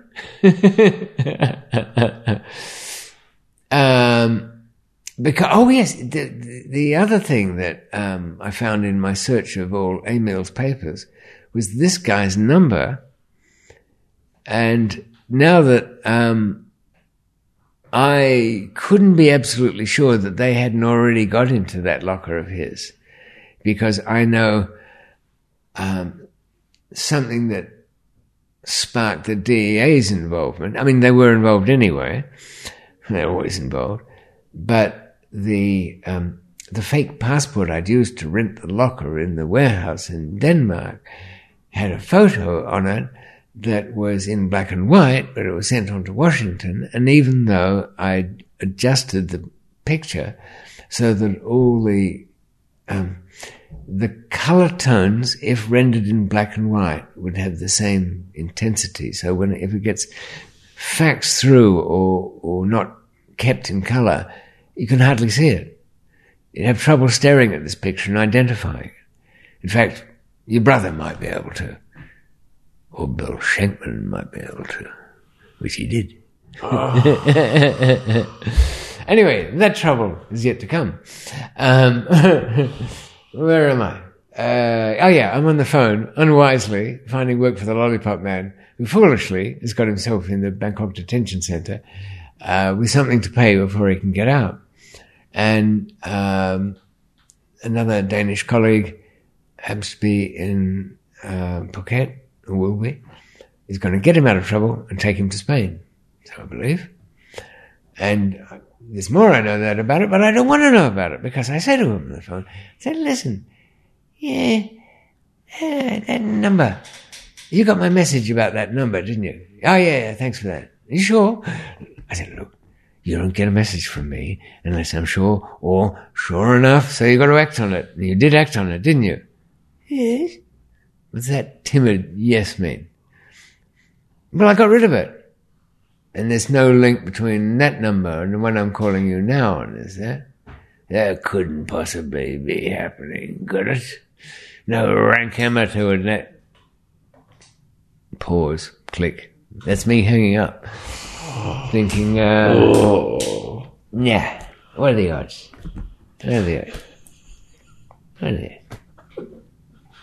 I get another phone. I get somebody else. They're all right? Yeah, they're all in Spain. Nobody arrested? No. Okay, I'm not going to call anymore. Yeah, that's enough. Having a good time. My little office downstairs. Got my stuff in the tumble dryer. Yeah, we managed to get a tumble dryer from somewhere. Oh, and I'm cooking for my visitors. Yeah. Got a big kitchen. I've got a roast chicken on the go, bringing them the tray, guards opening the door for me, bedding, conjugal room, the whole bit. You know, kids are sent off into town to do whatever they do with money. Get back, think, I haven't got long now. A couple of months, I guess. What am I going to do when I get out of this? There's the thing about Australian newspapers, Sean. Australian newspaper, you have a choice. And it's usually a local newspaper. All your news from newspapers should be local news. Children, listen. Don't bother going online and getting like the overview from the BBC or even the New York Times. What you want is the Bumsfield Hunter Shopper or whatever it might be called. Because there you get the little stories. You know, a Croydon man picks his nose, or I don't know, Huddersfield woman sues boyfriend. Within all of that, the nose picker and the boyfriend, you're going to find out stuff, and the stuff will be relevant. And in this obscure, was it Spanish? I don't know, some foreign paper, a little one, though, local news. Somebody had it. It's a story about some guy being arrested driving around with a whole lot of Moroccan hash in the wheel rims of the car. Something about the car breaking down, and a lot of other stuff you don't believe. But, and there's a Danish connection to it. That was the part that, I mean, lots of people could be arrested in Spain. Danish connections? Anyway. I don't know anymore. I'm not calling anybody. No. Keeping off the phone. I'm just strolling around minding my own business. And how do I know the dates so well of this? This was... Don't tell us Bill shows up. Well, I do, because things take a turn, in general speaking, for the world and everything. I had this strange wavy feeling that week. But it was like something not necessarily bad, but being carried on waves. And then I went upstairs, and there was the news in the living room, and some guy had crashed a light plane into a skyscraper in New York. You know, what was he doing flying around at that level in New York City? Then it wasn't a light plane. Then the second one happened, Twin Towers. 11. And that kind of occupied our attention for a bit. But because of this thing in Spain, it's kind of gone away. But has it? I don't know. I'm thinking it through. You do when you've got time on your hands. If the phone was tapped, if this was that, if that was the other, could they accuse me of somehow being involved? I mean, the Danes could do anything. So you don't get called up for things there. You know, if you've got hiccups, how you cure somebody with hiccups, you give them a scare, right? A scare? A scare, yeah, just say something scary, you know. Is your wife on the phone or something? When we were in the big house, if somebody had the hiccups, you know what we'd have to say to them? Sean, didn't you hear of the loudspeaker? You've been called up. The front office wants you. That's enough. You know, you're shitting yourself, because it's never good, and you don't want to know, and all of that. So when I was out looking at the same wall that the Hells Angels broke down in Bridgeless little prison some years before. They had a little breakout there, and they patched it up quite well. When I hear one of the guards is out there wandering around, and she's on the radio. Oh, David, could you go in? Somebody wants to speak to you. I said, nobody wants to speak to me. Now, I'm somebody that doesn't get spoken to. There's nothing, no information, nothing. I really don't want to go in there. And so I walk in there, and I'm fucked. Danish police are there, and you don't pass go, don't collect your tour, nothing. Just you're invisible. So, I won't go into all of that. It's depressing. But I end up... It's all of what? Oh, they charged me with being involved in the hashish run from there. On the boat? No, not the boat. The stuff that the Lollipop Man had in his car that he was sent by my other friend down there. Okay. But in the most rare example of rare win in that one, I say to Henrik, look, I've had enough of all this. I don't want to play anymore. I didn't do anything. Yeah, but they don't care because, you can be guilty after the fact or before or in outer space or on another planet or, in an alternate universe. This is Dane law. But I actually managed to get out of it. But they did disappear me. I mean, I must have a fondness for this thing. Some tiny prison up country somewhere. So for the last couple of months, I was there, and that's where I met 2 or 3 people that had been also disappeared off because they were trouble. The Syrian guy was there because he knew all these people and had contacts around the world. A Danish villain was there because he was too big and never got caught for anything, so they imprisoned him. And this is perfect, I said. We went down there. There was a couple of Polish guys working in the dungeon pressing out shirts or something, making all the money they could and sending it back home. There was a few other local village idiots.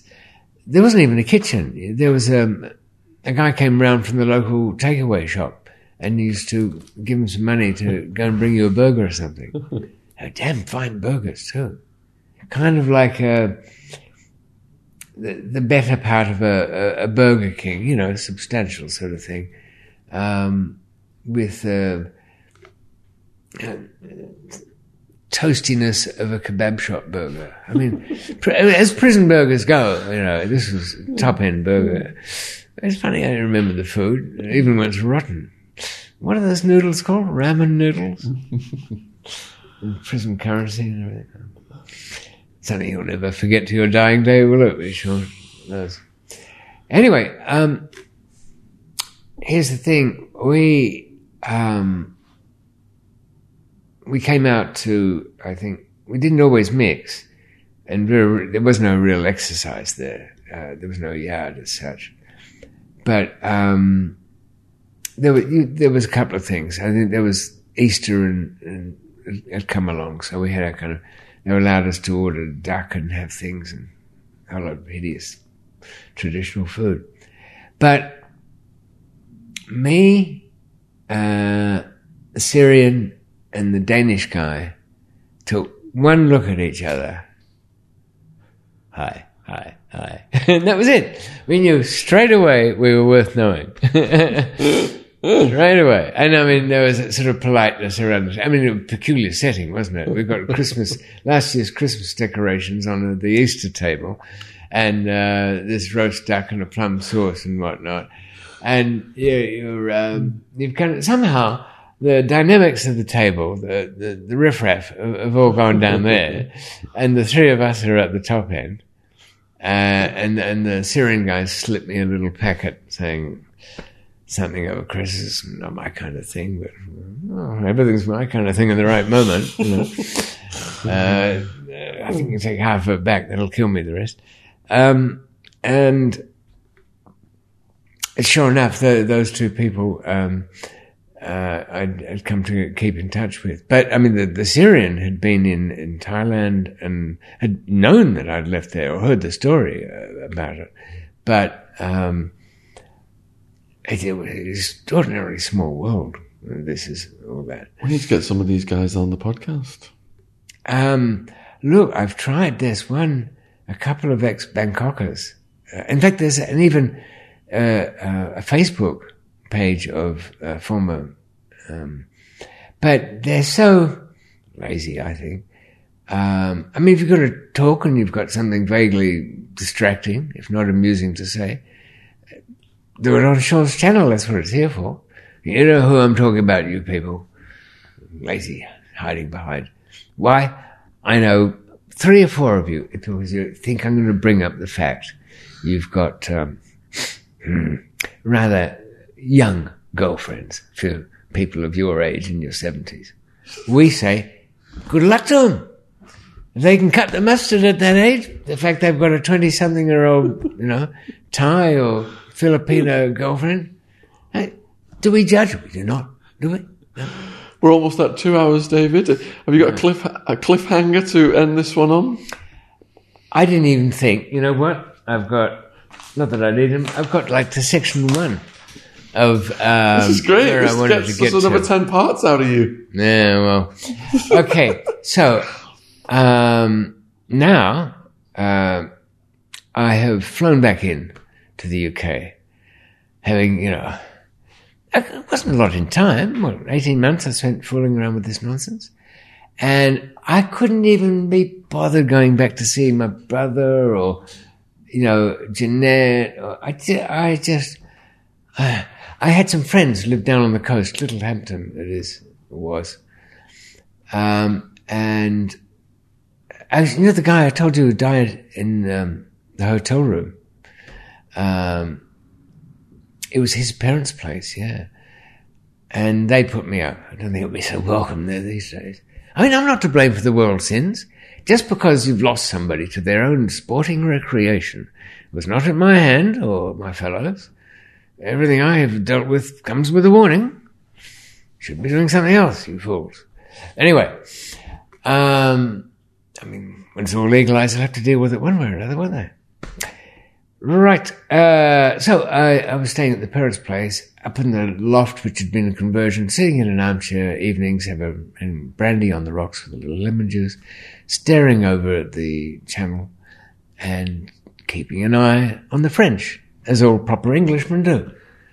They can't be trusted, can they, the French? So we need to keep an eye on them. And there I was. What? You say we haven't been invaded by the French lately? I'm just wondering whether we can even say that on YouTube these days. Well, the French, they're all right. I love the French. Snail-eating frog jumpers, so what? I like the l'escargot. Huh? Let's go for escargot, I always say. Anyway, I know, look, we have never been invaded by the French. They haven't raised a sword against us in recent times. But I did my time looking out, so, don't thank them. I did love reading Napoleon stories when I was incarcerated. Oh, yeah, he was too big for his boots. He was a hell of a character. He got a kind of traditional English in, though, didn't he? Where was it? On Elba. St. Helena. Yeah. Sent off there to rot. Yeah, so I tired of all... I didn't tire, but I could have sat there staring at the channel forever. But I needed to... you can imagine how much is burnt. I've lost Safety. I've lost a Lollipop Man. He's not too happy. He's out. But, I had to fund him back home and everything. And I needed to go see my old friend Matthias in Germany. Because, it's always good to keep one or two friends that no matter what, no matter how, other people say, Sean, but how could you get yourself in this situation? Well, what happened to all the money from this? What do you mean you haven't got a passport to piss on? Not a pot to piss in there. Yeah, all right, never mind. I mean, the friends who don't even ask. So I flew to Germany and Matthias was there. And Matthias has got a rather long story, and I think it's worth telling in a bit more detail. Definitely. But, and especially some tragic things at the end. But on this day, he and I were roaming out from his... And he was being a bit sarcastic about me too. And I allow him that much. Anybody's going to give me a fistful of money and say, go well, young man. Because he said to me, oh, good to see you, David. This was in Bad Nauheim. It's the town where Elvis Presley did his service was it the Army or Marines? I don't know, something like that. So there's little plaques all around town and lots to look at. So I'd go to the station at Frankfurt and then Bad Nahum and then walk to his place, see if there's any. I didn't want to infect his place. But, he spoke English very well and he could use sarcasm in English quite well, which was good too, no matter how intoxicated. He said, I thought there used to be a girl, she didn't know anything about what was going on. I didn't really lie to her. I'm not lying now. I'm just not telling her the truth. Is that really lying? Oh, no, I suppose not, David. What do they call it? What do the priests call it? A sin of omission, don't they? That's a very small sin. I think you've got a very big place in hell, though, that goes with it. So he was a good guy, and we were out in the woods there looking for... We'd give each other instructions as to where the money was hidden, or some money or something, the goods. And I was going to see whether I understood it properly. So it was find the right tree from the right statue. But the snow had come down, so it looked a little bit different. I was looking for a set of twigs that had been made into a kind of straw man, like an arthritic kind of straw man, but eventually found it, and we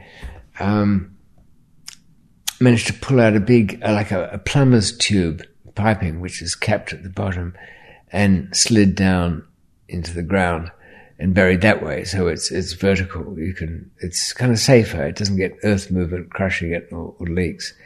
But, girls and boys, always put a silicone sleeve wrapping around that because you have trouble pulling the damn thing out if it's not double sleeved. It really, it might be smooth plastic, but it would have grown into the soil a bit there. So a little bit of baking wrap if you haven't got anything else, but spend the extra money and get that silicone sleeving. And managed with gloved hands, me holding it, him twisting, open it up, and plopped out some whatever euros and whatnot that come out, a few other white torpedoes here and there. And then we packed it all back up again, and I had to then decide where to go and what to do. And that, everyone, is where we'll be heading next. Wow. Absolutely fascinating, the level of detail that David just layers down into his stories, and his amazing voice as well, that you can now get his audiobook and listen to him. I think I'll be Aleppo once Insiders finish with me. They asked me for some grubby details about things, which I gave them.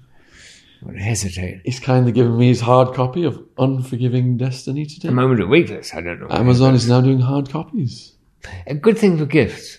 I could even sign one for you, but I don't know. I'd have to be persuaded. Stay tuned if you want to continue to listen to previous episodes tacked on to the end of this episode, so we can make it at least 9 to 10 hours long. Otherwise, it's shameless, really. Otherwise, listen, if you start screaming after about hour 5 or 6, don't worry about that. The CIA used just the same material to get recalcitrant troublemakers to talk. But if you do want to do it all in chronological order, we would recommend the David Macmillan box sets. We'll put those links in the description box below the video. You've got box set 1, episodes 1 to 5. You've now got box set 2, episodes 6 to 10. And soon we'll be on box set 3, David. Yes. And really? I didn't know that. I haven't kept track. Or if you want something a little more insane, you could go to my channel, YouTube thing. You'll find it if you look.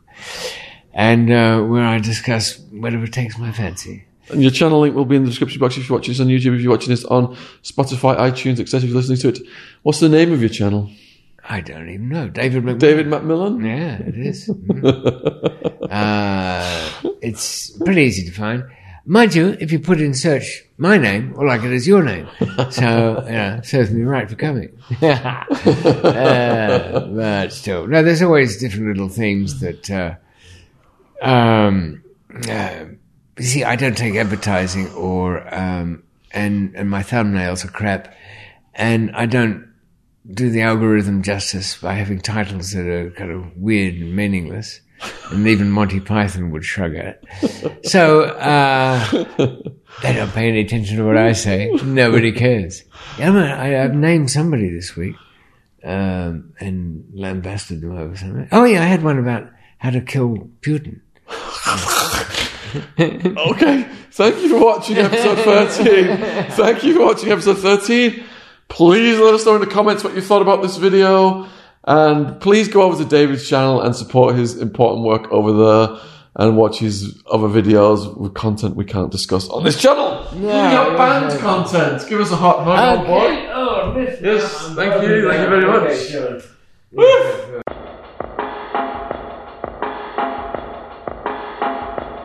Chet Sandhu's book is finally available worldwide on Amazon. He's one of our most viral podcast guests ever.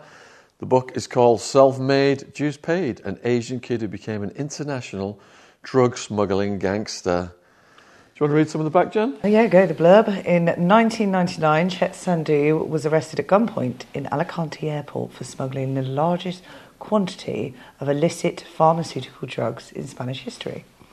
Interesting. Overnight, he went from living in the shadows of the Costa del Crime's underworld to being labelled a notorious supervillain in the international press. Incarcerated alongside murderers, rapists and terrorists in a super maximum security wing, he had to navigate a world of murderous knife fights, prison breaks, drug taking and high-stake power plays. Good bedtime read. In Self-Made, Dues Paid, learn how a British-born Asian kid with disabilities, raised in a corner shop, emerged as a protector of his family from racist thieves and hooligans.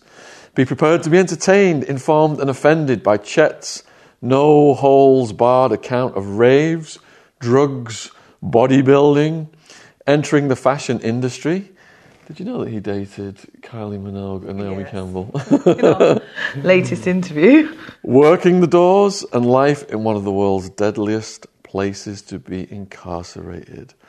If you enjoyed Chet's podcast series with us, there's a lot more detail in the book. Check it out. Worldwide on Amazon, ebook, paperback and audiobook.